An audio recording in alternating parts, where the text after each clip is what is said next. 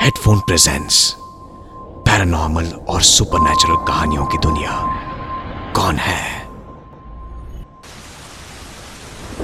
6 दोस्त नवीन, अंकुर, जतिन, बंसी और अंजलि न्यू ईयर मनाने के लिए बॉम्बे से अलीबाग आए थे। कल 31 हो चुका था और खूब मस्ती और पार्टी करने के बाद ये लोग 1 जनवरी को मुंबई वापस जाने वाले थे। लेकिन शाम को इतनी तेज बारिश और तूफान शुरू हो गया कि जो गाड़ी वाला उनको छोड़ने और लेने आने वाला था उसने आने से मना कर दिया, क्योंकि उस दिन 1 जनवरी था। तो जिस होटल में वो लोग नया साल मनाने के लिए रुके थे, आप सुन रहे हैं हेडफोन ओरिजिनल वो भी ऑडियो शो। पूरा फुल था और इनकी बुकिंग सिर्फ 1 जैन के शाम तक ही थी। अब होटल में तो रुक नहीं सकते थे और जाने के लिए कोई तैयार नहीं था। मुंबई से कोई ड्राइवर यहां आने को तैयार नहीं था और यहां के सारे गाड़ी वाले मुंबई तक जाने को मना कर चुके थे। ये सारे के सारे कॉलेज के दोस्त थे और बड़े दिनों बाद न्यू ईयर पे साथ मिलने का प्लान किया था। तभी जतिन बोला, ऐसा करते हैं, अपने रेनकोट्स पहनकर हम लोग बीच के साइड से ही चलते हुए आगे चलते हैं और कोई लॉज या होटल देखने का ट्राई करते हैं।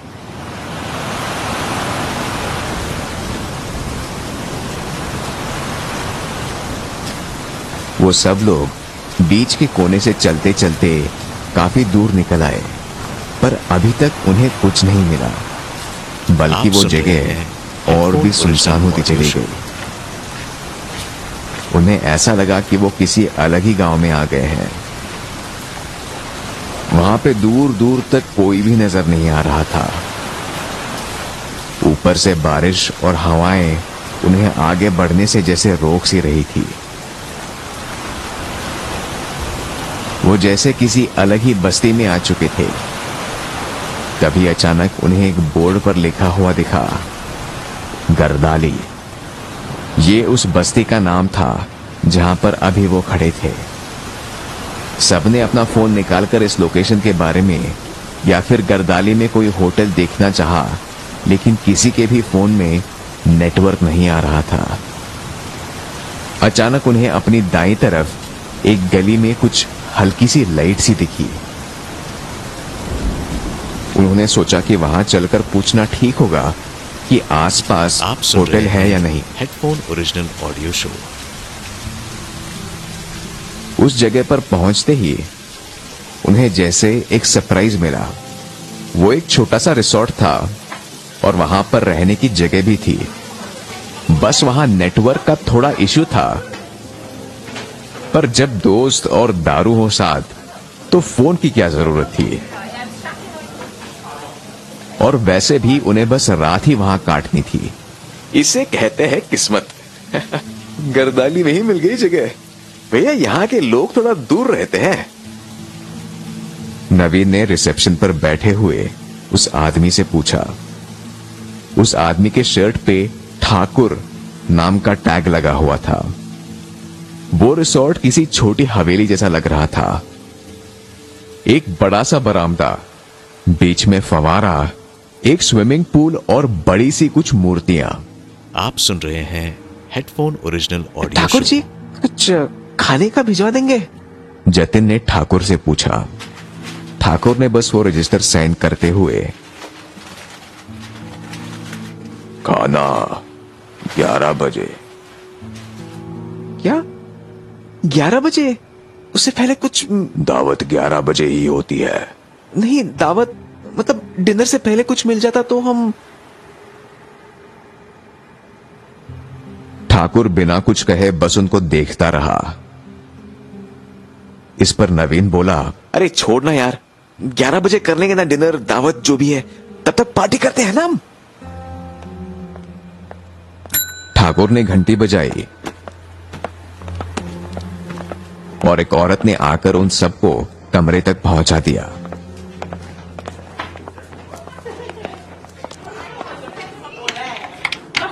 आप सुन रहे हैं हेडफोन ओरिजिनल ऑडियो शो। कमरे में वैसे तो टीवी एसी कुछ नहीं था, पर वो ठंडा बहुत था। वहां 5 बेड लगे हुए थे, जो इन लोगों के लिए काफी थे।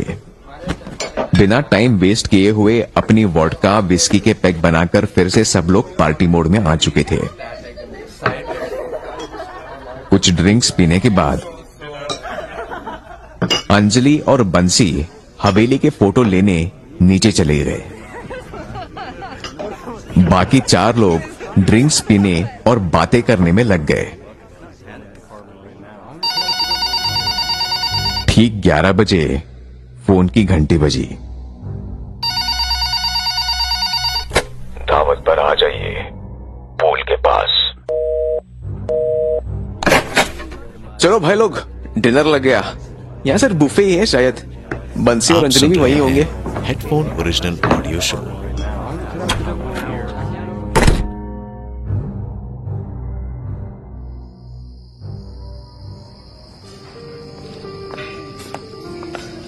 वहां पहुंचते ही उनके जैसे होश ही उड़ गए।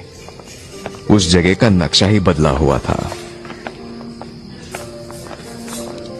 बाकी जगह अंधेरा था, लेकिन यहां पूल के पास वाली खाने की जगह पूरा उजाला था और हल्का म्यूजिक भी लगा हुआ था। कुछ वेटर पूरे सूट बूट में वहां बैठे लोगों को खाना सर्व कर रहे थे। ऐसा लग रहा था कि किसी की शादी है। उन्हें देख के वेटर भी हल्की मुस्कुराहट के साथ उनका स्वागत कर रहे थे। खाने की खुशबू ऐसी थी कि चारों के चारों प्लेट उठाकर लाइन में लग गए। लाइन में सबसे आगे रोहन था। रोहन ने जैसे ही खाने के लिए वो स्टील का ढक्कन उठाया तो उसने जो देखा उससे उसकी हालत खराब हो गई। पीछे खड़े नवीन, जतिन और अंकुर उसे संभालने के लिए जैसे ही आगे बढ़े, उनका भी वो देख के वही हाल हुआ जो रोहन का हुआ था। सब के सब एक झटके से जैसे पत्थर की तरह जम गए थे। उस खाने के बर्तन में अंजलि का कटा हुआ सिर था। वहां खड़े वेटर और बाकी लोग भी अब जोर जोर से हंसने लगे और एक एक करके ढक्कन खोलने लगे। हर एक बर्तन में किसी की खोपड़ी, किसी के हाथ, किसी की उंगलियां। एक बर्तन में बंसी का सिर पड़ा हुआ था। तभी सारे वेटर और वहां बैठे लोग उन चारों की तरफ मुड़े और बोले, दावत में स्वागत है। आप सुन रहे हैं हेडफोन ओरिजिनल ऑडियो शो। ये बोलते ही उन सब के चेहरे और शरीर बदलने लगे। उन सब के शरीर काले पड़ गए थे और उनके मुंह से खून निकलने लगा। उनमें से काफी लोगों के शरीर गीले थे और चेहरे बिल्कुल सफेद। वो सारे के सारे किसी न किसी इंसान के शरीर का हिस्सा खा रहे थे। कोई हाथ खा रहा था तो कोई आंखें। किसी के मुंह में किसी का कलेजा था तो कोई अपने दांतों से अंते चबा रहा था। ये सब उन चारों के सामने हो रहा था और वो 4 बस जमीन पे पड़े हुए थे और डर के मारे पीछे खिसकने की कोशिश कर रहे थे। सारे लोग आप सुन रहे हैं धीरे धीरे इन चारों की तरफ बढ़ रहे थे। आगे से वेटर और बाकी बैठे हुए लोग और उनके पीछे खड़ा हुआ था ठाकुर। हमें छोड़ दो, जाने दो हमें, आप चले जाएंगे। अरे ऐसे कैसे, बिना दावत के? हमें भी तो दावत करनी है।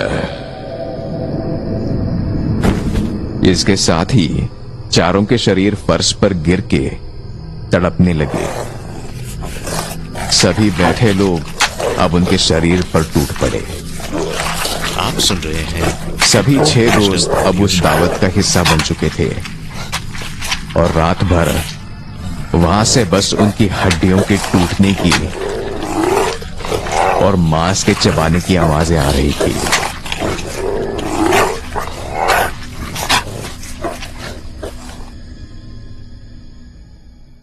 आप सुन रहे हैं कुछ दिनों बाद हेडफोन छानबीन ओरिजिनल करने पर ऑडियो पता शो। चला कि वो रिसोर्ट वैसे तो बंद है, लेकिन 40 साल पहले गरदाली गांव के सारे मछुआरों को इस हवेली में रहने वाले एक जमींदार ने दावत पर बुलाकर जहर देकर मार डाला था। आज गरदाली गांव में कोई नहीं रहता, लेकिन हर साल के पहले दिन रात आप सुन 11 रहे बजे हैं हेडफोन वहां उन ओरिजिनल मरे ऑडियो हुए शो। गांव के लोगों की दावत जरूर होती है। अगर आप वहां गलती से भी पहुंच गए तो आप भी इस दावत का हिस्सा बन जाएंगे। अभी आपने सुना हेडफोन ओरिजिनल शो कौन है। ऐसे और शो सुनने के लिए डाउनलोड कीजिए हेडफोन ऐप।